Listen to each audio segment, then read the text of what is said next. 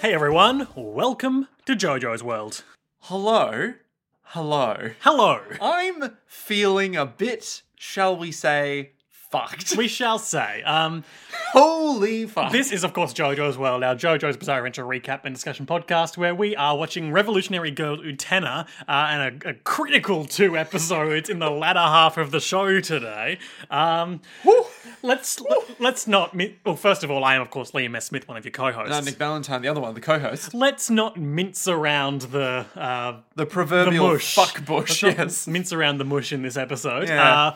Content warning for So many things. adult authority figure predating on high school aged girl in this episode. There's a lot of fucked shit that we're probably going to get into. It's awkward. It's I don't know about you, but it's obviously something that's hard to make a comedy podcast about. I don't know about you, but I'm in that sort of state of nervous tension where you might be inclined to try and diffuse a situation with a joke.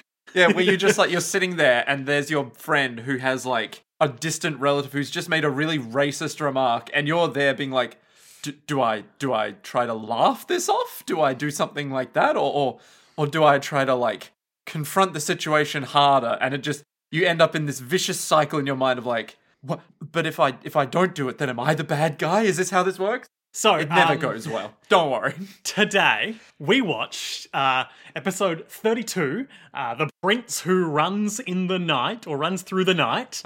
And episode 33, The Rose... Was it Seal or Crest? The Rose Crest. The Rose Crest. 2 episodes where we start to get a look into the mind of villain of the piece, to say the least, Akio Otori, and Anthy Himamaya, potentially. Probably at this point. Yeah. I think we're starting to see a bit more clarity regarding, Anthy's not good? Well, she's in a hard situation. Look, she's... Okay, Yeah. So if you're particularly sensitive to that sort of issue, this might not be the episode for you. So, strong content warning of authority figures just not doing good by their own authority, and just torture in general, I guess? Yeah. Yeah. But we're not going to make light of those issues, but we're going to try and keep it pretty light on the podcast today. Sure. Because that's what we do. That's what we're here for. We're here to make sure that you're not having to deal with that shit as much as we are. Nick, I've got, as is custom, the IMDb summary, and then Ikuhara's commentary for these episodes. I cannot wait to hear this commentary. So, summary. Anthy sends Utena on an errand to deliver roses. But little does she realise that Anthy's plan is also Akio's plot. Oh. And, in the words of our best friend, Ikuhara, who I've actually somehow closed the page I needed for that. Liam, I swear to God, I come here for... Oh wait, no, here it is. Wait, no, it's not. Hang on, get it together. Episode 33. The Prince Who Runs Through the Night. This is just between you and me, but when I was 14, I listened to late night radio after my family fell asleep. I liked this one female DJ's sexy voice. Ooh. However, one night, radio waves from a UFO came between us. Oh boy. Multiple choice. Which of the following is eternal? 1, a diamond. 2, a beautiful memory. 3, they've written canned beaches here, but they certainly mean peaches, because this is just someone transcribing it. Okay, alright. We don't know that, but Canned beaches. Like Mario and Canned Beach. Oh, Jesus, no. We're all very excited for the Death Stranding director's cut, or as Hideo Kojima that he prefers to refer to it as in a tweet, the Delectors Plus. Are we excited for it? I don't know why he said Delectors Plus, because he said director's cut many times in that tweet. I think that's part of the joke, Liam. We are very excited for the additional story cutscenes, the ramps you can build to drive motorcycles off, and the ability to drop kick fools. We? We. We? Oh. I'm definitely going to play that game again. Going to buy a PS5. Going to get the upgrade. Gonna stream it. Oh. But I digress. Okay. We're halfway through this note. 3, canned beaches. Then sort of italics for interior monologue. Okay. I feel like I heard this on a TV commercial at some point. Diamonds are forever. Suddenly, the radio switched back to the sexy woman's voice. You ought to be ashamed of yourself, young man. Huh? Wait, is that it? Yep. I feel like every author's note from these guys is just like, so here's this thing that kind of starts making sense, but by the end of it, you'll just be more confused than ever. Yeah. So, And that's how I feel with these episodes. in a nutshell, we've had the IMDb synopsis, but the Liam synopsis of this episode is that Anthe has sent Utena to deliver roses to Akio I'm winking right now. as part of a scheme for him to seduce her. I'm winking again. And we have a lot of time with her, like, nervously stretching and monologuing in this room they are in together. Like, she's clearly in a state of nervous tension to be there. This is interspersed with cuts of Akio driving his big red car, and then flashbacks of the arc to date. A clip show, if you will. Yes. But a cooked clip show. Whoever said way back in the day that Utena has the best / most crucial clip shows was not wrong. Holy shit. Friend of the show, Georgie, who for a long time was watching and listening along to Revolutionary Girl Utena, but then struck ahead as we got into the last arc. Betrayed us. Yep. Yes. Sent me a couple of sources of analysis for this particular episode, given the nature of it. Okay. And I'm not going to, other than maybe once or twice, not going to refer to them in great detail, but citing our sources, I want to highlight josenextdoor.com's recap of this episode and ladyloveandjustice.tumblr.com, both of which I've given a skim and picked up a couple of insights from. Okay, all right. What kind of insights are we talking about? Well, we'll here? get to them when we get to them. Okay. But first, we gotta have some nice, not completely fucked times. Do we, though? I think all of our times are pretty fucked. We have reached the crunchy end of this television program. You know, when... And the mouthfeel is just jaw-shattering. Yeah, you know when you're eating like a crunchy bar? And you're just like, ooh, love that honeycomb. Ooh, it's a little soft in the middle. And you get right to the very end, and then you bite down, and it's just hard. That's where we're at right now. So we open on shots of an unfamiliar skyline. There's a Ferris wheel and other dancing lights. As the monologue we've heard so many times before about Utena's childhood and how a prince came to her and told her to be a prince, essentially. Yep. Never lose your nobility. And I said to you, why are they doing it over this skyline and not the usual stock footage that we're used to? Little did I realize it was all for a dark purpose. They didn't have any of the cartoons. They didn't have any of the nice nobility stuff there. It was all just like, hey, there's some fucked up shit coming your way, just prepping you for it. And then immediately before we cut into the episode title, there's just a brief shot of Anthe in the planetarium, shutters slamming down by herself, looking at space. But not the real stars. Well, and then after the episode title, she's on the telephone, a conversation that we only hear her half of now, and then both halves of it at the end of the episode. She's like, yes, hello? Oh, I was looking at the stars. I didn't want to look at the real ones. Did you get tonight's roses? Wink. Well, no wink. Well, no, crucially, I mean, not to... crucially, whenever she's being mysterious and sinister, we cannot see her eyes behind her glasses. But in this particular shot, it was from behind. I like to think that she's... Even in these dark moments, she's winking just behind the glasses, being like, did you get those flowers? Wink. And then we just go to Utena. She's in an unfamiliar, looks like a hotel room or something like that. And a bouquet of roses is crucially on one of the two chairs in front of her as she's doing her usual nervous / idle stretching in front of the window with that skyline that we saw at the start of the episode. And she's all like, wow, I can't believe how much fun we had today. I feel like we went on all the rides. She is in quite comfy clothing, shall we say? Yeah, it's we've basically, other than that one episode, we've basically never seen her outside of her boys' school uniform before, right? And I guess the night of the ball, she wore a fancy dress or suit to that. Yep. It's been a while. That was episode 3.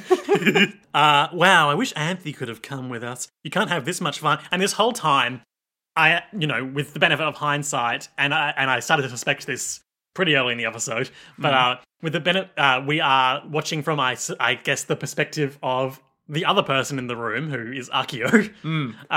So it just seems like Utena's alone in this room talking to the other party, whether that's herself, the viewer, or as we ultimately learn, it is Akio. It kind of starts off in the episode being like, oh, she's probably just talking to herself. Yeah. But the further in you go, you realize, okay, she's talking to us, probably, or to Did someone I ever who's mention there. I was an only child? And then we transition to the other main point of the episode, which is Akio cruising down the highway. In his big red car. And the Shadow Puppet Girls are on the radio. They are, aren't they? All the listeners should go out and see the beautiful stars. A night for couples to glimpse eternity. Quiz time! Dun da da da! And they call... so the quiz question is, what does it mean to be eternal? Oh, I know the answer to this one. Here, give me a multi-choice. That's an eternal mystery, the other one says. Oh. Our question... So this is a Japanese radio... Like, Talkback thing. yeah, but you know how, like, I mean, in an Australian radio show, for instance, they'll say, quiz time, caller number 10 gets to be the contestant or whatever. From what I understand from this and other Japanese pop culture I've consumed, the way it tends to work there, rather than what I'm used to, Yeah. is that if you want to participate in this sort of thing, you send in a postcard and that enters you into, like, the draw to be called up, which is what happens in this scene. So at some point, Akio sent in Sent a a postcard postcard. to the Shadow Puppet Radio just being like, yeah, I'd love to, win some eternity. under the pseudonym End of the World. Ah. So they give him a call, and he pulls out his car phone because this is the 1990s. Of course.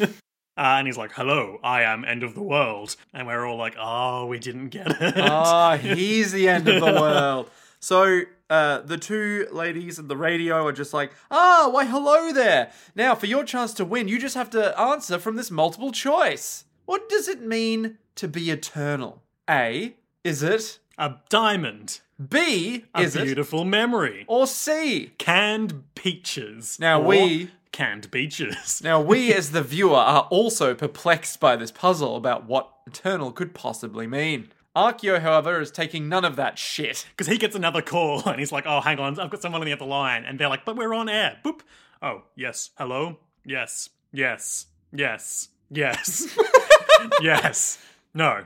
Yes. Boop. Boop. Hey, sorry, I've got to go to work. Oh, what? So there was this whole exchange we skipped over where he was like, I work for a school, but I have a side job. But isn't that against the rules? Yeah, but I won't get caught.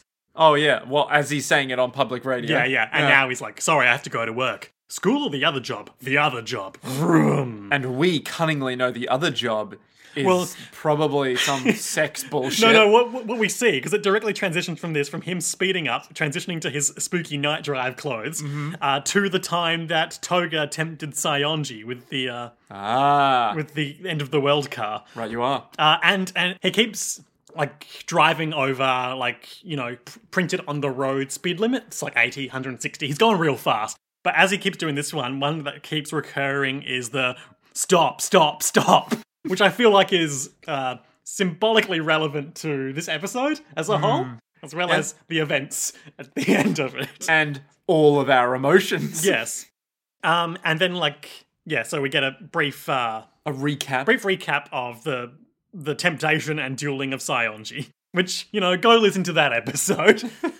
He's all like, hey, I'm Sayonji, and Utena's like, no, you're not, and then they fight, and then he loses. Now, on these recaps, the one of those sources that I have, there is a bit I want to refer to directly because I found it quite interesting. Mm-hmm. So this is from Jose Next Door, and they've actually quoted someone else here, Vry. I'm not sure who that is, so whatever. The scene selection and voiceover of the recaps themselves seem to be told from Akio's skewed perspective, as he cuts and tweaks the narrative to remove himself entirely from the previous episodes. And then going into that secondary quote there, that's right, Inception. Strung together as they are, it almost seems as though each character came to their new thoughts and feelings on their own, without being seduced or coerced at all, which is about as untrue as it gets, of course. But from the outside, that's no doubt what it seems like. People are, and, probably from Utena's perspective, that's what it seemed like in those episodes. Indeed. That was me editorializing. People are happy to say that viewpoints have nothing to do with how one is raised, determined wholly by the individual, free of societal pressure or unconscious prejudice. Akio is those invisible strings, that moving force of 1,000 small hands moving to maintain a hierarchical power structure and perpetuate the fears and thoughts that hold that system in place. He's more metaphor than man now, and yet retains his potent ability to ruin the lives of our cast with little more than a few well-placed words. Worse, he can make them carry out his work while thinking they're fighting for themselves. And that makes him one of the most terrifying villains I can think of. He's a manipulative He fuck. is. He's more manipulative than Toga Kiryu, the manipulator of the first arc, and even, I dare say, the magically brainwashing Nemuro of the second arc. He is, if nothing else, the guy who's like, but don't you want to be happy? And you're like, yeah. I mean, ultimately, he was pulling both of their strings, I guess.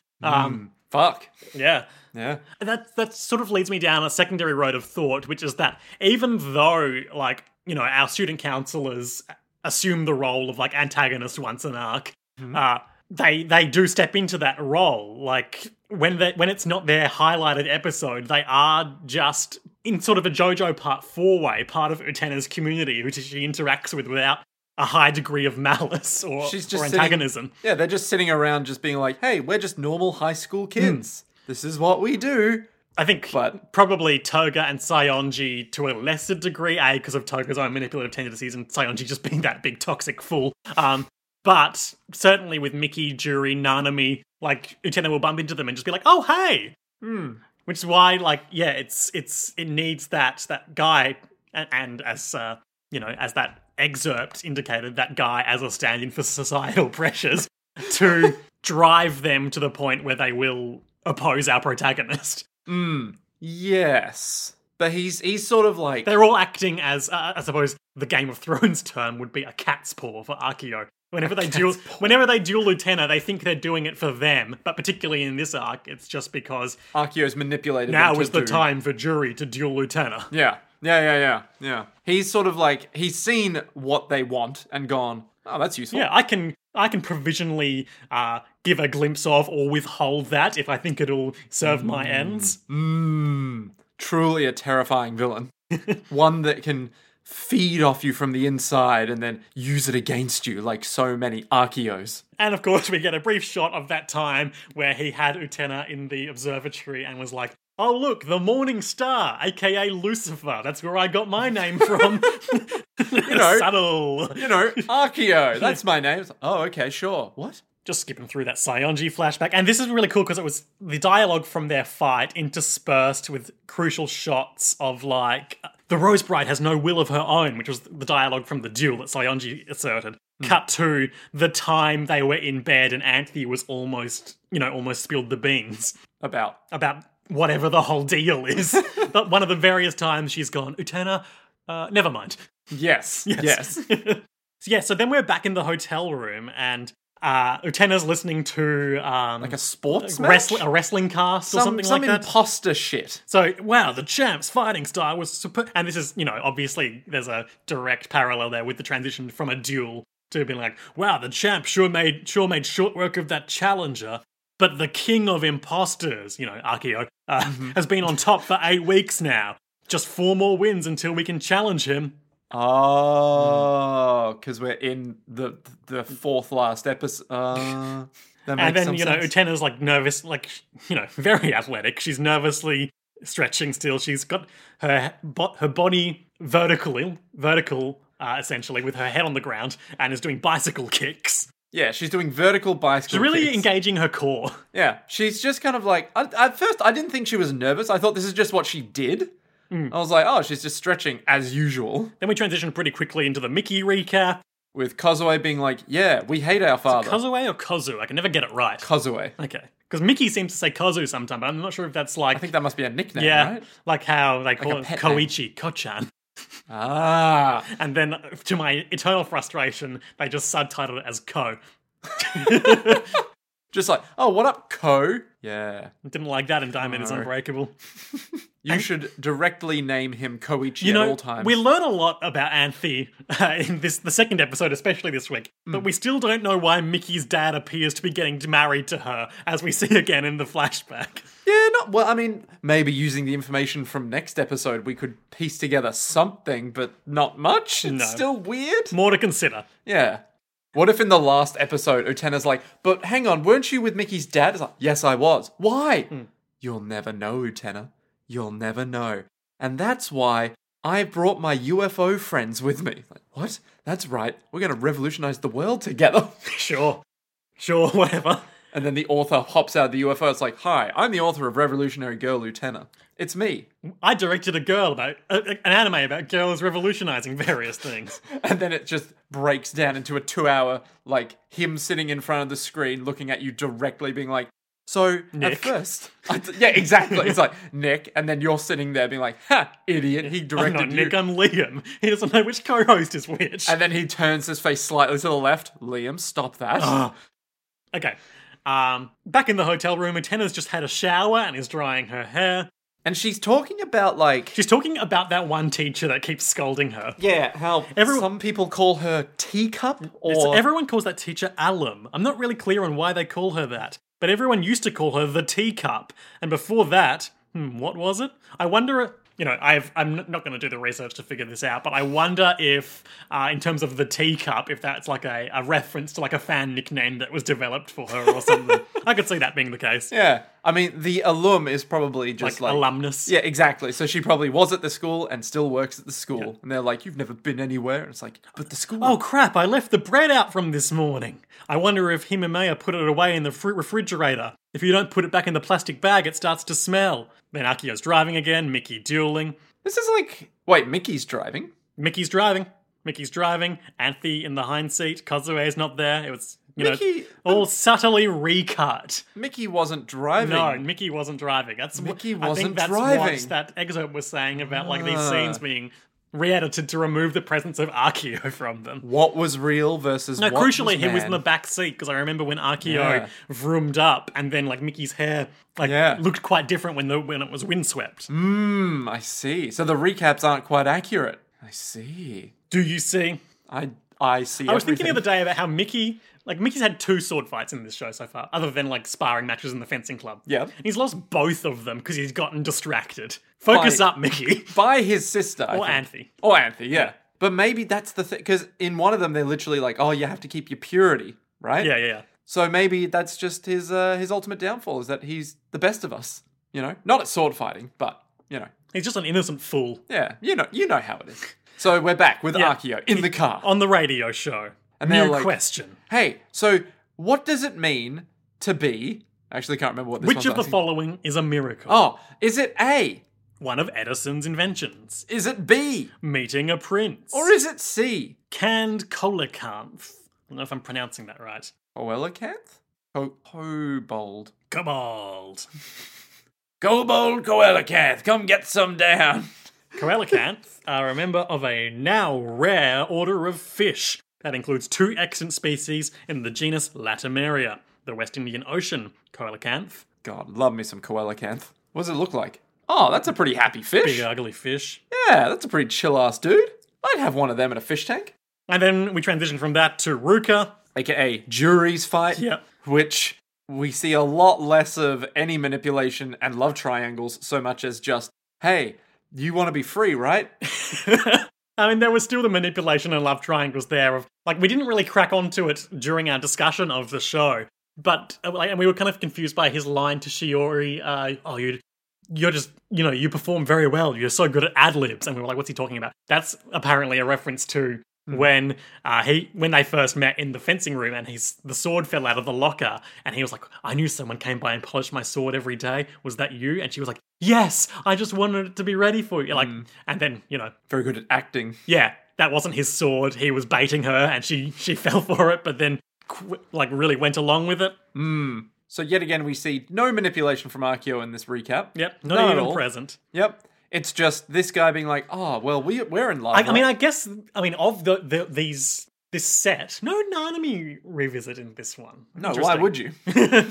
Really? Of this set, I feel like Akio needed the least direct role because Ruka was here, as another layer of abstraction. Oh, yeah. So it goes Here we go. Hierarchical. Akio Yep. is the king. He's peak manip. Then you've got Toga as the guy who summons the car in stock footage. Yep. And then in this one, you've got Ruka, who was also there. And remember, he was like, come on out, Toga, do the thing. And that's capitalism. That's corporate hierarchy. But we do get the last shot of... We do get the last shot of, Jury just giving up in the duel.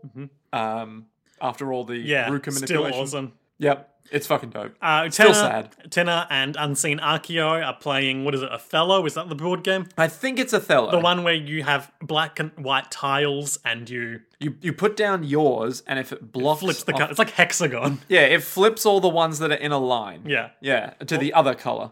Yeah, and whoever fills out the board wins. And she's just nervously monologuing like, oh, I'm so bad at estimating the right amount of macaroni to cook. And she's still covered up in like a towel or It's something. like a dressing gown. Yeah.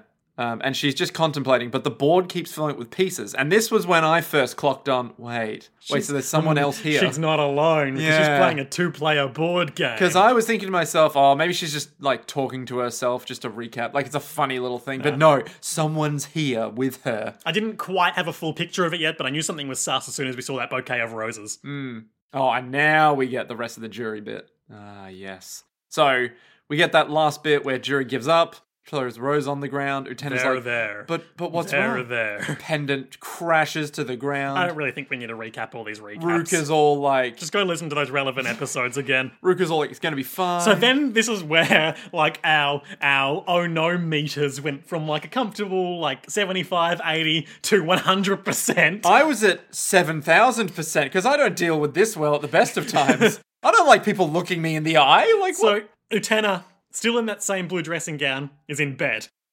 She's like, blanket over her. Then she rolls over to look at us, the viewer, in the eye.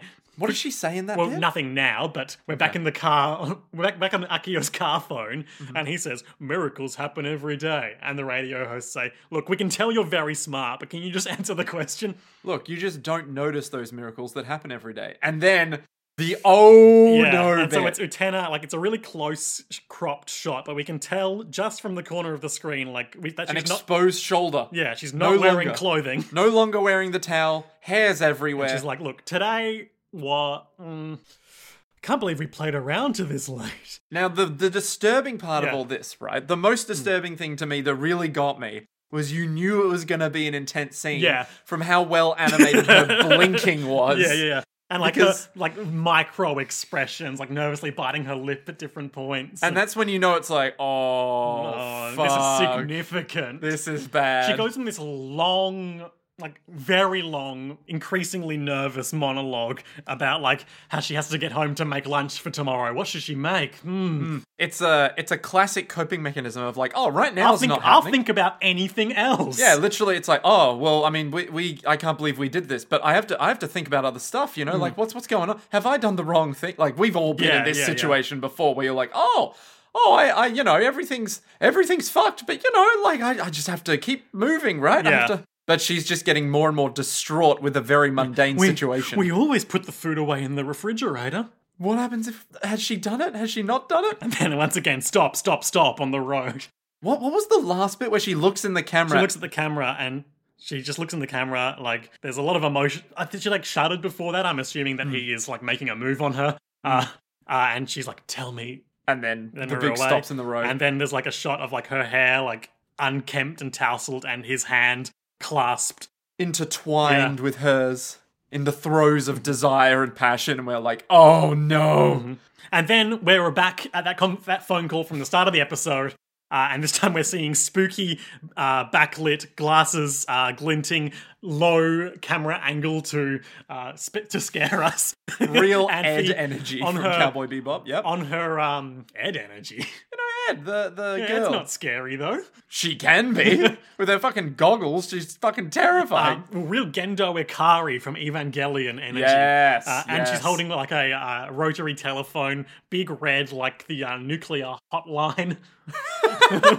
So, has the bomb gone off? And then it's the other half of the conversation, Akio on his car phone. Anthe, yes? What are you doing? I was looking at the stars. It's a beautiful starry night tonight. There's no reason to be in the planetarium. How does he know she's in there? Unclear. I didn't want to look at the real ones. Did you get tonight's roses? Yes, I got them. Well done. And then he hangs up the phone, looks over, and it's sleeping Utena in the car seat. He strokes her face, and we're all terrified. Literally, the moment this happened, I think you and I both went, The stars were beautiful tonight, weren't they? And then she's talking, and she's like looking out the window, not meeting his eyes. Like, I never expected we'd end up doing what we did. All I came to do today was deliver roses. End of episode. Heavy fucking hitting. So we can surmise that Utena was there to deliver the roses. A simple request from her friend Anthe. Who was just like, just go deliver the roses. Trust me. You know, I'm the rose bride. I'm always cultivating roses. Got to do something with them. So then she gets there. They have a nice Akio's time. Like, since you came, how did she get there? Unclear. Let's go for a drive, maybe. Maybe, yeah. I know there's a theme park nearby that would be fun to visit. Oh, it's so late. Maybe we should go to this hotel. And then it just... Yeah. Ugh. Yeah. Episode 34.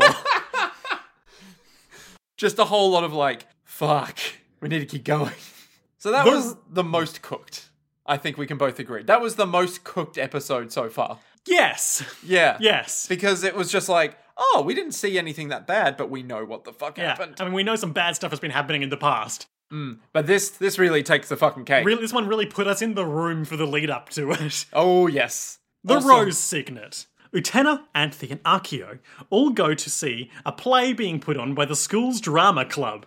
The play, however, rings a little closer to truth than it does to fairy tale. And here is our episode commentary from our friend Ikehara, whose full name I'm just going to confirm because that's been bothering me. His full name, Reginald Ikehara. Danny Ikehara. Oh, is his name Danny? What? His name could be Danny. Kunihiko Ikehara. What? Kunihiko Ikuhara. Kunihiko Ikuhara. Kunihiko Ikehara. You know what? I'm just going to call him Ikehara. That's fine. Mawaru Penguin Drum. From our friend, Mawaru Penguin Drum. And here is what our friend Mawaru Penguin Drum, Kunihiko Ikehara, had to say. And it starts with a quote from the episode. The tale is still told, even now. The discrepancies, even if they are only limited to perspective, between the two retellings of Utena's big mythology dump in this episode... Wait, hang on. This isn't the episode note. This is someone on Reddit. Anyway, scrolling down. Just like if we read that whole thing and then went, We're professional podcasters. look, when you're on Reddit and you don't see the episode note first, you just got to go for it, all right? Episode 34, The Rose Crest. Has the prince become a mechanism to allow princesses to exist? Or is the existence of his princess the only thing holding up the sleeping prince's noble heart? The Rose Bride is born. I've prepared 3 points of view. The prince as a victim. Akio is what the ruined prince has come to in the end. The end of the world, the prince's tragedy. That was like the first perspective. Yep. The Rose Bride is born. She saves the prince, and in exchange for keeping him all to herself, she becomes the witch, and that is the tragedy. Ream after ream of faxes come into the prince's mountain hideaway. I wonder if these sort of expressions feel a little dated. Would it be text message after text message now? Or flame after flame on the internet? Oh, but I guess you can just block texts from people if you don't want them. No, a prince mustn't do something like that. It must be rough being a prince in any age. Just people sliding into the prince's DMs being like, save my fucking daughter. Legitimately, when we saw that fax machine, I was like, what the fuck is that? Yeah, I'm a millennial. I've never touched a fax machine and I never will. Yep. That makes a lot more sense now. Yes, so this is the episode that starts to give us some of the answers we have craved, though there is still some delicious ambiguity. Which we're probably never going to get away from. Let's just get right on into it. We open with an artfully shot series of letterboxed cuts of Anthe and Akio redressing after doing it. Just As Akio talks to himself endlessly about how he found a comet that no one else had ever seen before. we can only assume this is in reference to the last episode where he slept with Utena. Maybe. He's more metaphor I hadn't than thought man. about that actually, but I was, he is also obsessed with space. So Also that, yeah. I was thinking literally in that sense. What if, right, the new comet is something like, I've found my way to free ourselves from this constant cycle. Hang on, let's look at it. Let's not just project dialogue that didn't happen. Okay, alright, that's fine. He refers to it both as a comet and a star, which I don't think is quite accurate in an astrological sense. We don't know. Astronomical sense. Are either of us astronomers? Then how do we know the difference between a comet and a star? But I won't tell anyone else about it. I won't even name it. It's amazing. The feeling of discovering a new star. Oh yeah, I feel like your metaphor might be on point here. Yeah. You feel as though doing that makes it your property. Oh no. But the stars are the stars. They belong to no one. And like A catch and release attitude is very important. Shut up. Patreon.com JoJo's World, our endless 8 losing our minds. And by this point, Anthe has redressed and gone over to the elevator, and we're still just getting very letterboxed, like really close cut shots, like probably a fifth of the screen, some horizontal, some vertical. Good night, big brother. And then he like looks over his shoulder bitterly. Must you still torture me?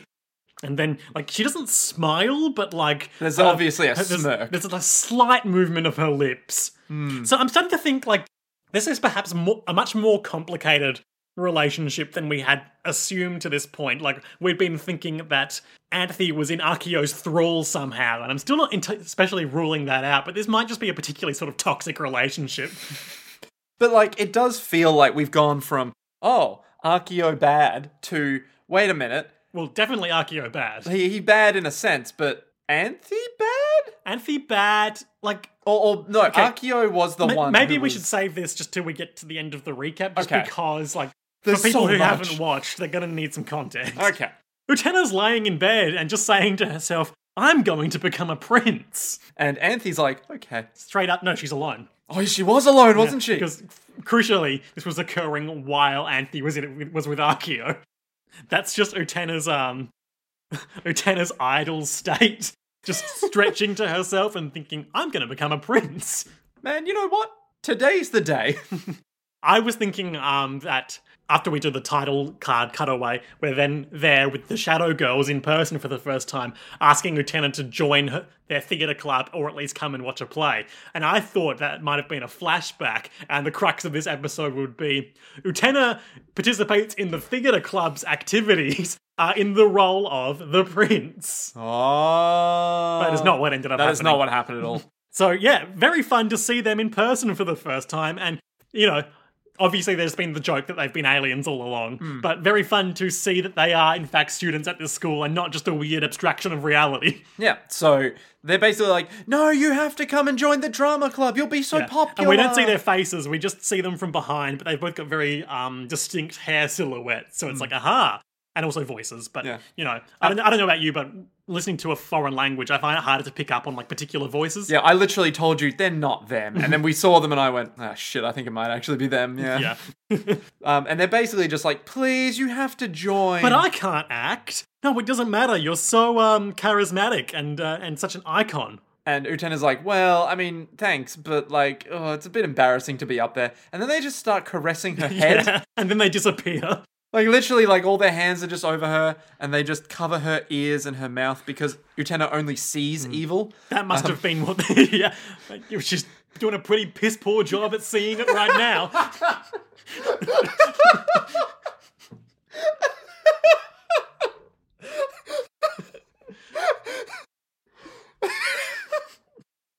Oh, man. You remember we're at the start we were like, look, we don't make light of these things, and now we're just like, oh, well, I mean, Utena, come on, lift your game.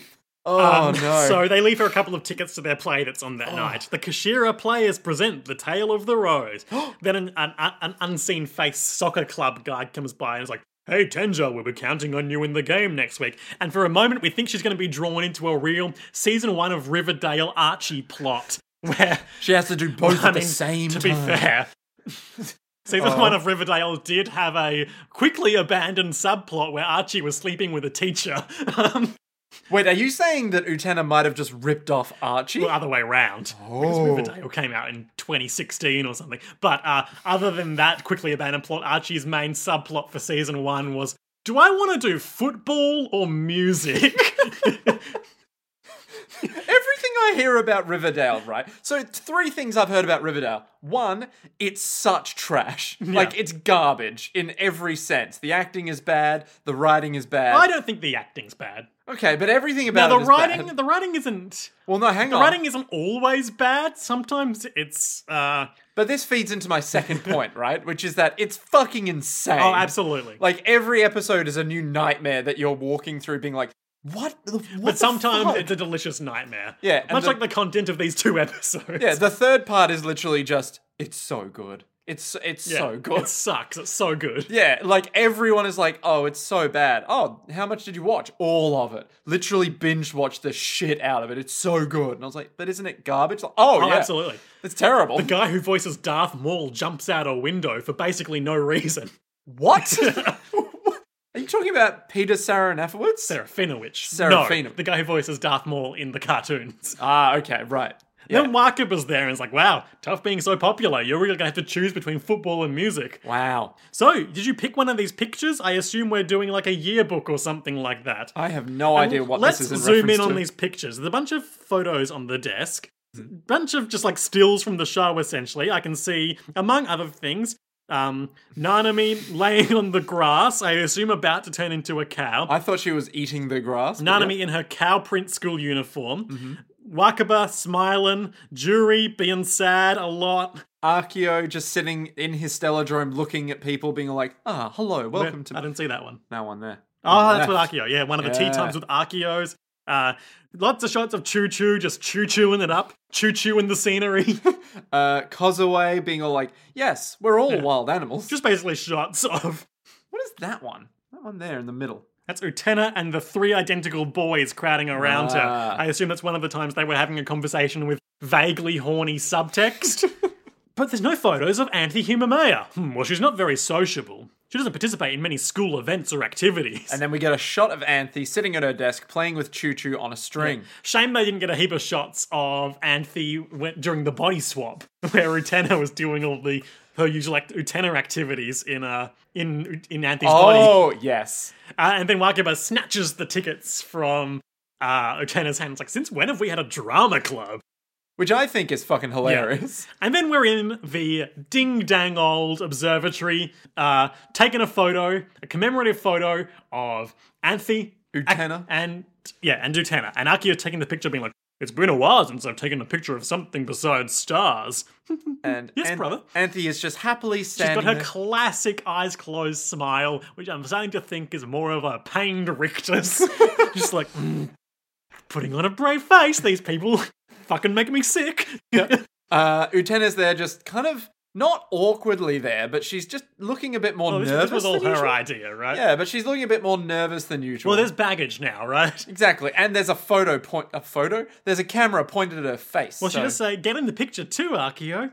And this is where we really get the comedic side of what can only be Of Dark Anthe. of Dark Anthe mixed with manipulative Akio sex fiend. So they're just chatting, waiting for the time to go off, and Akio goes to put his hand on Utena's shoulder. Bad and then move. Anthe interjects and goes, stop that, Choo Choo. And Choo Choo is crawling all over the lens. And she goes forward and readjusts it. And then when she comes back, she kind of pointedly inserts herself between the two of them.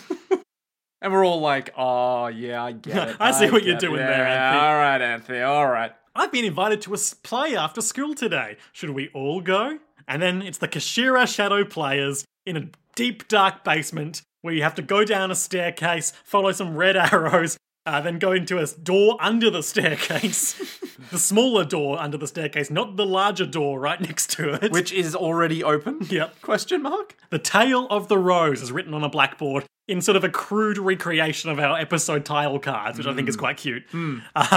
And it's this secret underground classroom theatre. It's basically about a bunch of desks all pushed together with classroom chairs arrayed like an audience. And the only people in the audience are these 3. And I'm pretty sure Utena's like, wow, I thought there would be more people, maybe? Yeah. And at this point I was saying to you, oh, this is going to be some fucking Hamlet shit, isn't it? Of course, famously in Hamlet has some mummers, some actors, Yep. recreate a scene or perform a scene that essentially recreates or parallels Hamlet's uncle's murder of Hamlet's father. And then I think to, Hamlet...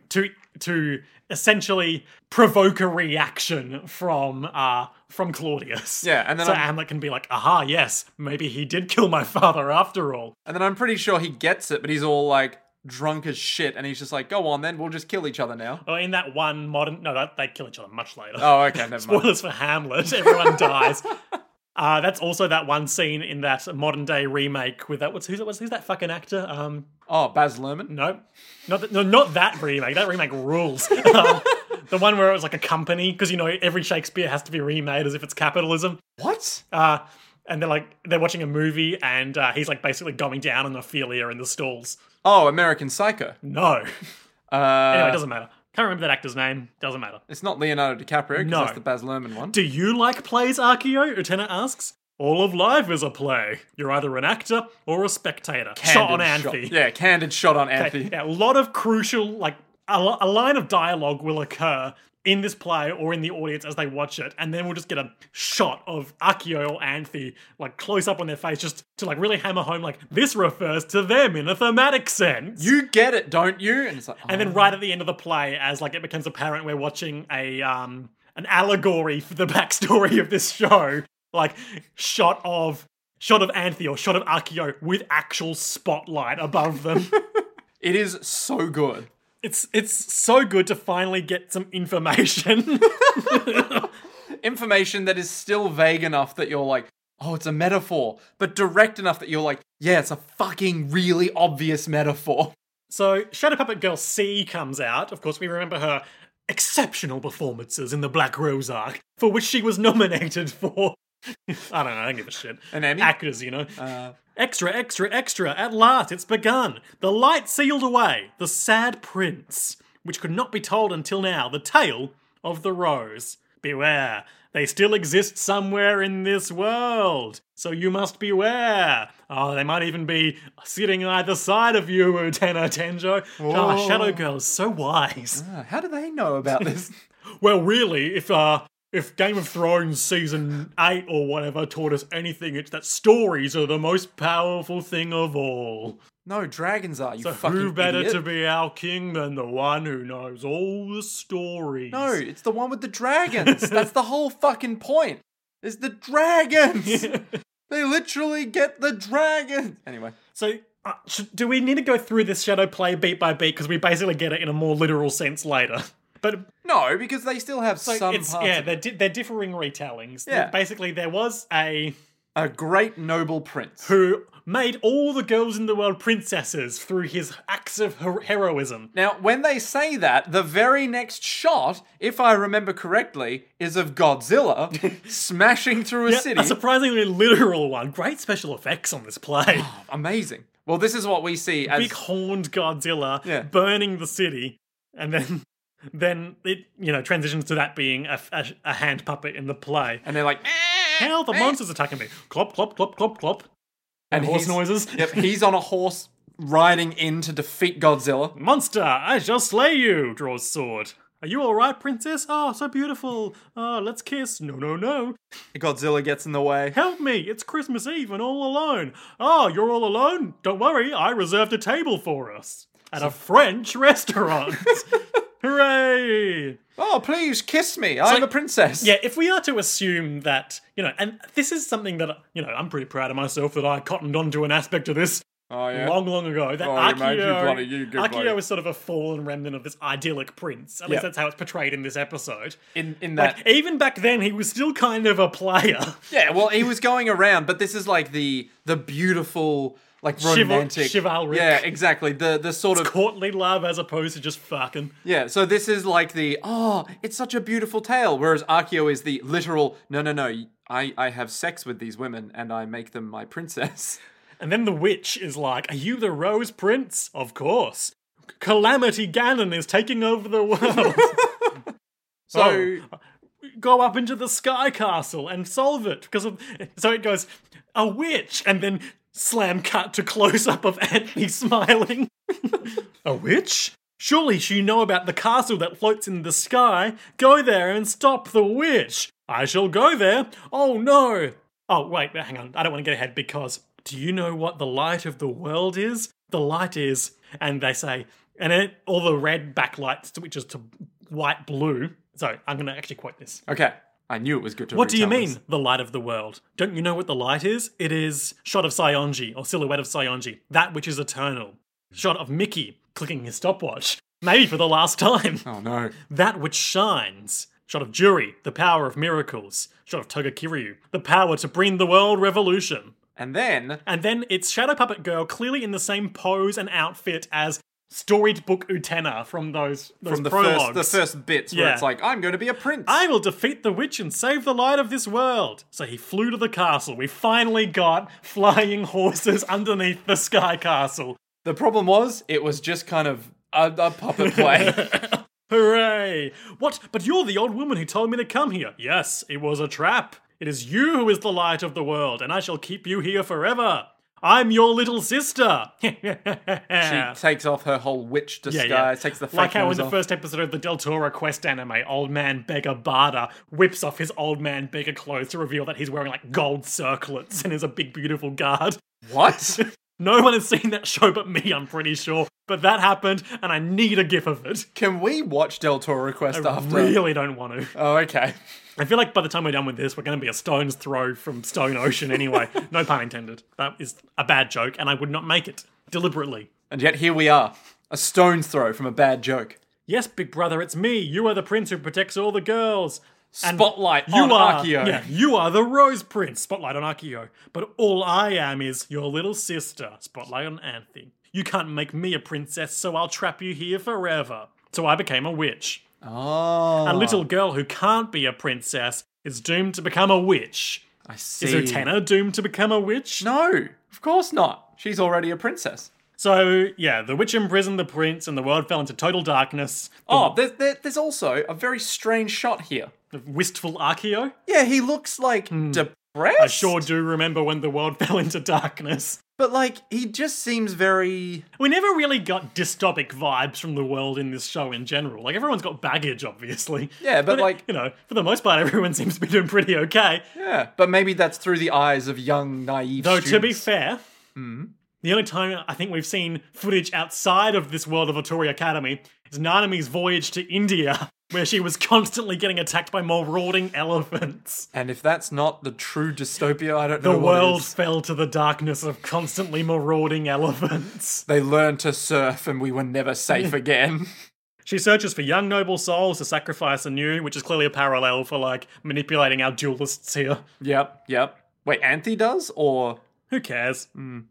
Beware, she's still around. Anthe's smiling. End of the play. Woo! Now, quick digression, as Toga Kiryu invites Sayonji to Kendo Club with him. And I think the most crucial part of this is that they both are like, how does that girl keep defeating us? I'm eager to fight. I have a match coming up. Because you see, this show works on kind of a cycle where we all duel Lieutenant Tenjo. And I'm the only one who hasn't gone yet. So let's foreshadow it a bit. And they're kind of like, but how does she keep winning? It's so weird. The fact she continues to win, even without the Sword of Dios appearing, is causing someone some concern. Someone? Wink? Now, that's a good question. Who is that someone? Well, I would love if Kiryu would just be like... Can't be Anthe. Like, gotta be Akio Otori, right?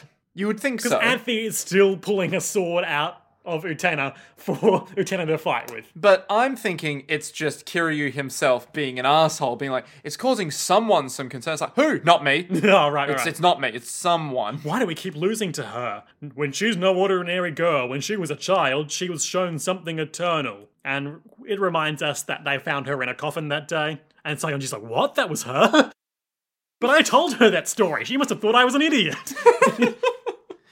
Final shadow puppet thing for the episode. The shadow girls are in a bath being like, woo, clink, yay, we sure did do a great play today. And then the third girl comes by and is like, does a little sketch. You're my little sister. Yes, big brother. The light sealed away the sad prince. And then she slowly sinks into the bath. And the other two girls are like, you're a great actor, but you sure are weird. Yeah, real weird. We don't know if we want you here. Definitely no friends. If we're not your friends, who would be? Jesus Christ. Maybe that monkey catching robot?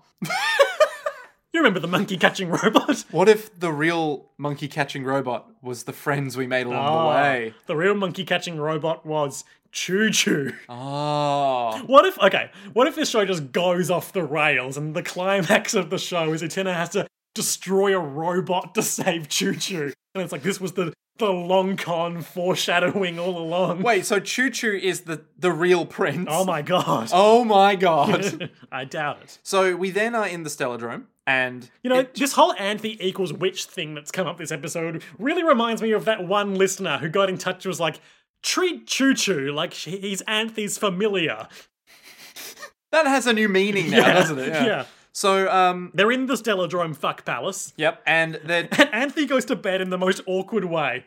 So she literally announces, I'm off. Yep, and then she stands with her back to the elevator doors, waiting for them to open, then walks backwards into it and just watches them as the doors close in front of her face. And she's always smiling. Always smiling. And then Akio's like, well, we're alone, time for me to get creepy. Also, there's a lot of shots of Anthe not in the whole frame. Like, Yeah, no close-ups. that's interesting. Yeah. Like some kind of Like there's distance. something there we don't know. Yeah. Like the cow is looking at something we're not aware of. Yeah. Like As books. if... We can't keep this book, though, can we? What? We have to burn the book. It's too good. Oh, you're referring to an entirely different episode, Nick. Yeah, but they all meld together. Of course. Like some kind of alcoholic trip. Anyway, so Akio's like, Morty. And Utena's like, oh, I couldn't What did you think of the play? It's a bit weird. Great piece of dialogue You know, here. it was... It was what I'd expect from students. And then Utena's like, what you'd expect from students? More What do you tea? mean? Yeah, sure, I'll take some tea. It must, and then he sits down, and I think this might be like, I don't know if this is like him just like being a creep seducing again. Like there's definitely an element of that, but this might be the most sincere look into his relationship with Anthe we've had so far, where he sits down and says, "It must be hard being around Anthe so much." He doesn't seem very happy in this whole episode. But Utena's like, no, having her around has been really helpful. But then he like creeps on in and is like, oh, yeah, she's a really important friend to me. Oh, what's a friend to you? Are we friends? Puts And he's hand on hand. Yeah, and like putting face up in her face. And then, you always wear this ring. Yeah, the prince gave it to me. You didn't even take it off that night. and then like, it's like lips creeping in together, and then she's like, no, thank you. No, I have to stay pure for my prince. Yeah. I think I want to be true to my prince. So this is a weird message to the kids about sex positivity. Yeah, it's like Utena's promise ring. Exactly. Probably not deliberate, but weird subtext there. Yep. Weird, like, oh, but isn't Akio the prince? It's like, yes, but we can't sleep with the prince. The real prince that we should all be true to is Jesus Christ. Oh, fuck my life. He just descends from the upside down sky castle. Yeah. He's all like, hey, I got out. He does ascend in kind of a cross position. He does. What if the whole the whole last episode is just the retelling of the last, what is it, the Last Testament or whatever it is? The Last Supper. Yeah, the Last Supper, where Judas just shows up and he's like, hey, it's me, Ruka. Yeah, I wasn't dead at all. It's like, oh, traitor. I wonder if Anthe is the Judas figure in this show. Well, see, every story can be boiled down to the monomyth. Okay, let's move on. He told me to never lose my nobility. Cut to Anthe in bed alone.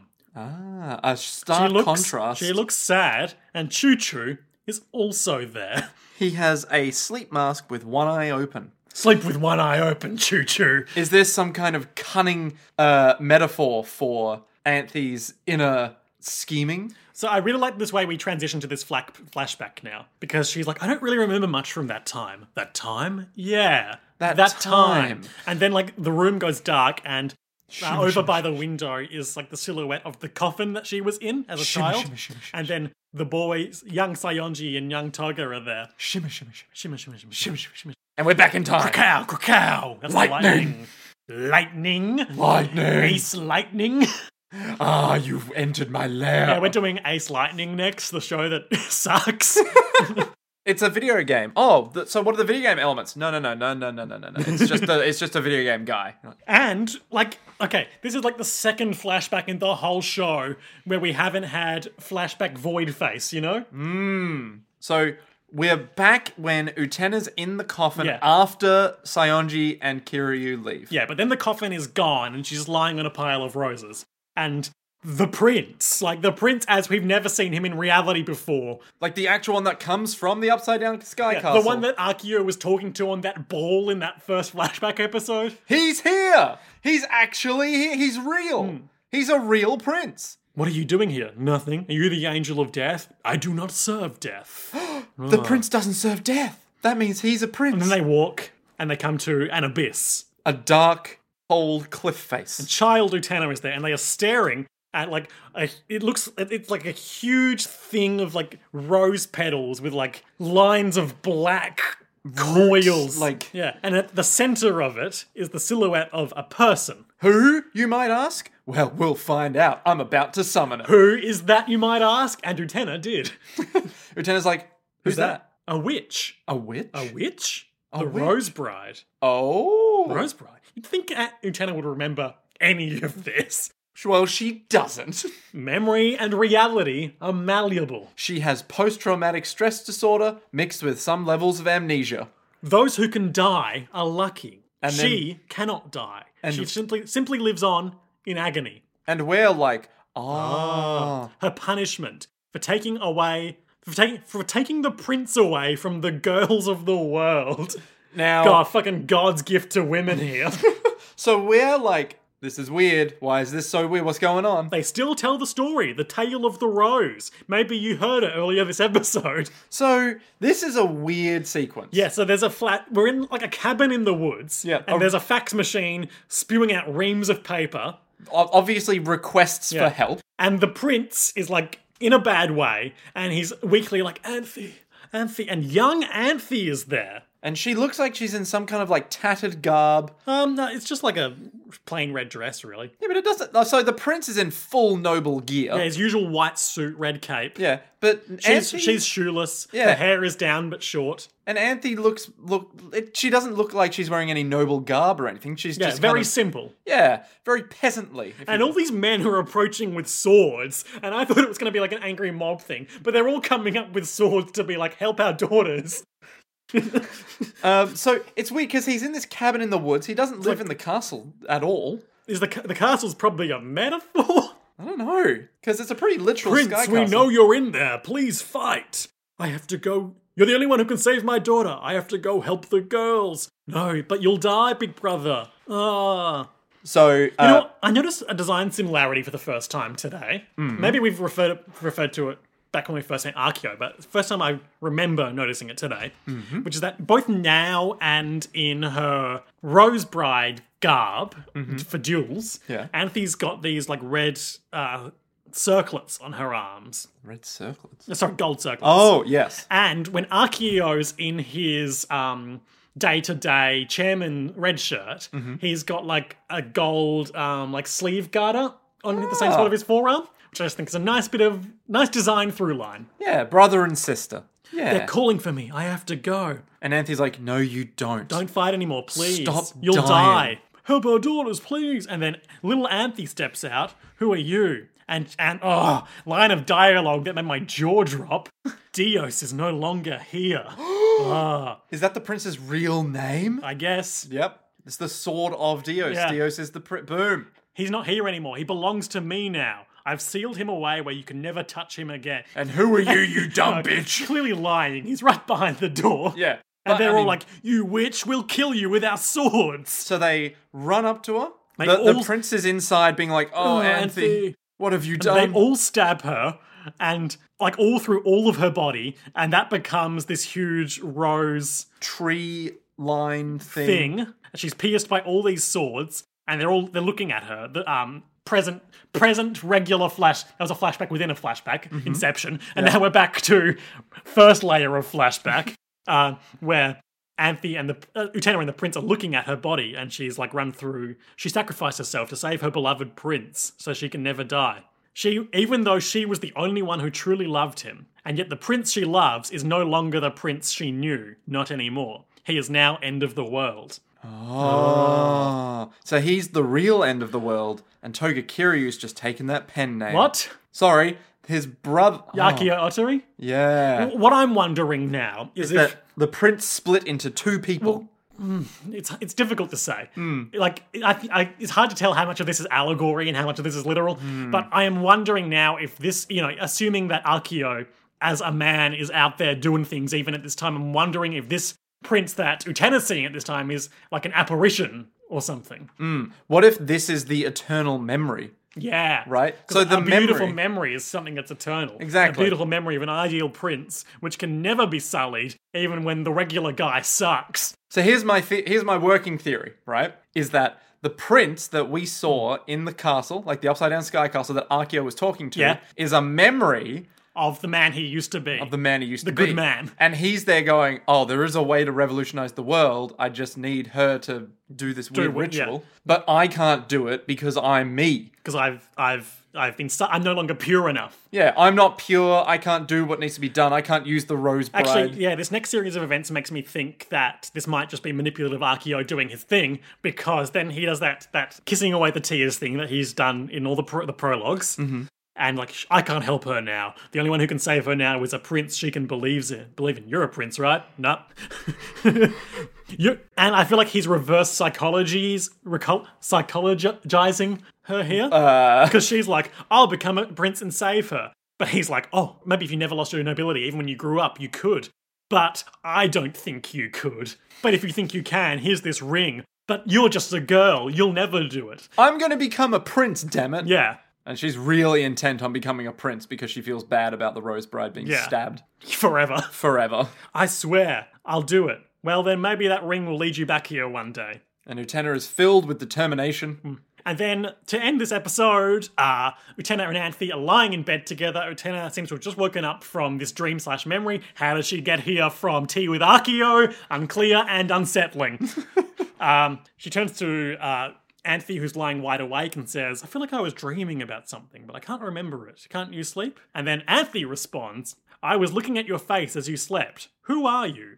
Now, End of episode. This show being what it is, that could be a literal question, or that could be like a end of Arc 1 style, what kind of person are you? Who are you? Are you a prince, or are you a girl who is swooning over a prince? Yeah, it could be a translation thing where it actually means, so who are you? You know? Well, it doesn't need to be a translation thing for that. It can just be a literary device. But who translated it? But who knows? Holy dooly, Nick. Fuck my life. So, highlights and lowlights. Highlights and lowlights. I think it's a pretty easy lowlight situation. Oh, not for me. Oh, no. No. Well, lowlight situation, like, obviously very uncomfortable with the whole Utena Akio thing. Okay. But, like, it's not a flaw of the show that they're doing it. It is, obviously it's something a lot of people might have trouble with watching, because that can be very upsetting for some people. But, like, it's not a mistake they've made. It's a conscious choice that they've done. Like, it's not within the quality of the show, it's not a bad thing that's... I would almost put it as a highlight that it made me feel what I felt. Yeah. You know? It's just intense. It's just so intense. I think that for my lowlight... The play, the element of that where it was like, now spotlights on the people we're allegorizing was just a little bit on the nose for my taste. I was going to say the second shadow play did not need to exist. We've already had a play. I feel like that was that's true. We have watched a play this episode. And I was like, why do we have this now? I wonder if that'll be the last time we see them. Oh, surely not. Surely not. But I feel like, we've both given and then wrapped up their arc. I guess so. Yeah? Okay. Yeah. Highlights. You know what? My highlight is actually the whole bit with Utena lying in the bed uncomfortable. I have to do it. It's just so intense, and I'm like, Jesus Christ, this is leading to something bad. This is real bad. And my highlight is the actual proper flashback we got, because like, even though I'm still not sure how much of that is literal because of the nature of this show, it's just nice to have some context for things we've been speculating about now for so long. And now we know there was a prince who made princesses by the name of Dios, and then he stopped being Dios and was the end of the world. Akio Otori, which we can have to assume is because he's a big fan of space and he's a fallen. Oh shit! It was a deliberate choice on his part to adopt that name because it symbolizes what he is. So viewers will not have seen this, but as soon as he did that, Liam literally retched back with his hair, just like, oh my god, pulled back his mane and was just like, Nick. It was deliberate, both in universe and without. Fuck, this show rules. Oh my god, it's so good. Okay. So, Nick. Yes. Things really seem to be coming to a head on Revolutionary Girl Utena. We know about witches and princes. There is only one witch, but yes. You don't know that. Oh, fuck. Also, like, you know, if we keep delving into this toxic Anthe-Akio relationship, however it pans out, like, it's interesting to compare that with the Nanami-Toga relationship, given that, like, particularly in this arc, Toga has kind of been Akio Jr. He has been. Yeah. With a Nanami, aka Anthe Jr. Yeah. Yeah. Yeah, cool parallel. Yeah, interesting. Very weird, but interesting. And then you could probably draw a parallel to Saionji and his possessiveness over the Rose Bride there too, but we'll save that for another time. What will happen next time on Revolutionary Girl Utena in the episode The Love That Blossomed in Wintertime? Cold shot? Yep. Toga duel. I think there's another episode until the Toga duel. Okay. I think the very next episode will be, what if? Okay, hear me out. Okay. Hear me out. I'll hear you out, but I do want to circle back and don't let me forget to my prediction of how this episode will go if it's Toga duel. Yeah. So the obvious interpretation of that title is that it's school, like, vacations. It's Christmas. Yep. Christmas episode. Hooray. And- let's go to the amusement park. Yeah. So Akio and Utena will be all like, is this allowed? And Akio will be all like, what is love? Baby, don't hurt me.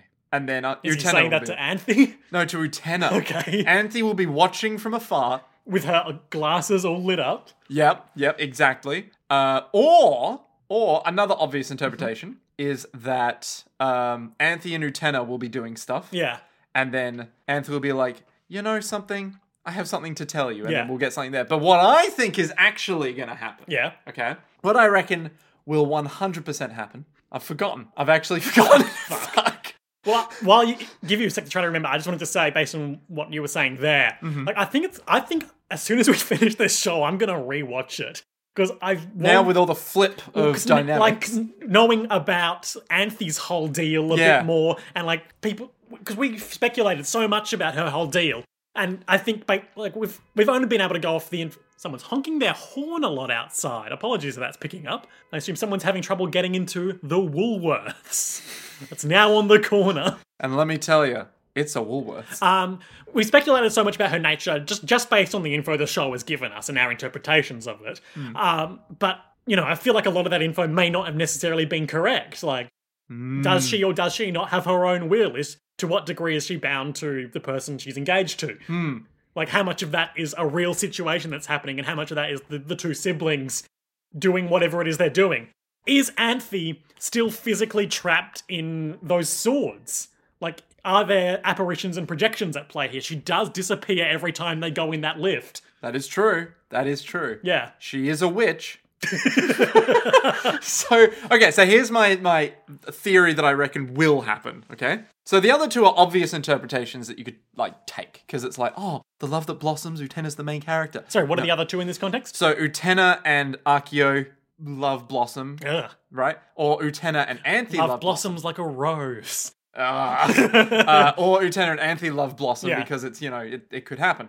And then Anthe will be all like, you know, you can revolutionize the world and we can make this place a better place. And you'll be like, what? But what I reckon is going to happen is going to be a flashback to Anthe and Akio and their whole dynamic. How they got from where we saw to where they are now. And why... That'd be a cool episode. And why is Anthe supposedly torturing Akio? Yeah, and I wonder how much of that is him just projecting his own bullshit on her and how much of that... But why is Anthe seemingly so chill about this whole thing? Like, I think it's you know, I'll be very surprised if the show undercuts the fact that Anthe and Utena have a very genuine relationship, because we still had those bits of her, like... actually getting along. And also, like, as their relationship strengthens, like, her getting increasingly hesitant with Akio. Yeah, and just being like, no, Anthe means a lot to me. Yeah. So...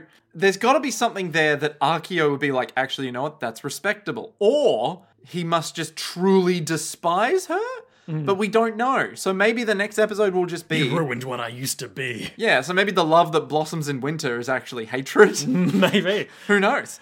But I reckon it's going to be that flashback because we have the seeds of, she saved him and then she got stabbed. So then why is Akio... Yeah, why are we in a school now? Yeah, why are we in a school? Why is Akio here? Why is Utena, important to any of this? And why is Anthe here? Anthe could, in theory, still be stuck in that sword tree. Which I assume is the Sky Castle, if that truly exists. But, who knows, right? She's a witch. She can do what she wants. What was I going to say? Something about Anthe. What if she's not even a witch? What if it's all a metaphor? I mean, I feel like, witch and prince and princess are just labels, man? Bro. I mean, they called her a witch because she took the prince away, but he was just in a cabin behind them. Yeah, he was the God King Emperor of Boy, Man. those people sure didn't do their work before they could have just opened the door and not stabbed a little girl to endless torment. But she was going to stop them from getting in. With her powers. Yeah, with her witch powers. That's it. There's just so much to unpack. I know. It's so good. If it's a Toga episode, and I've been wrong pretty much every time I've made a guess about Toga's role in the show. Yeah. But I think that, whether if we revisit this Toga's love for Utena thing at all, I feel like that will be a factor of their duel.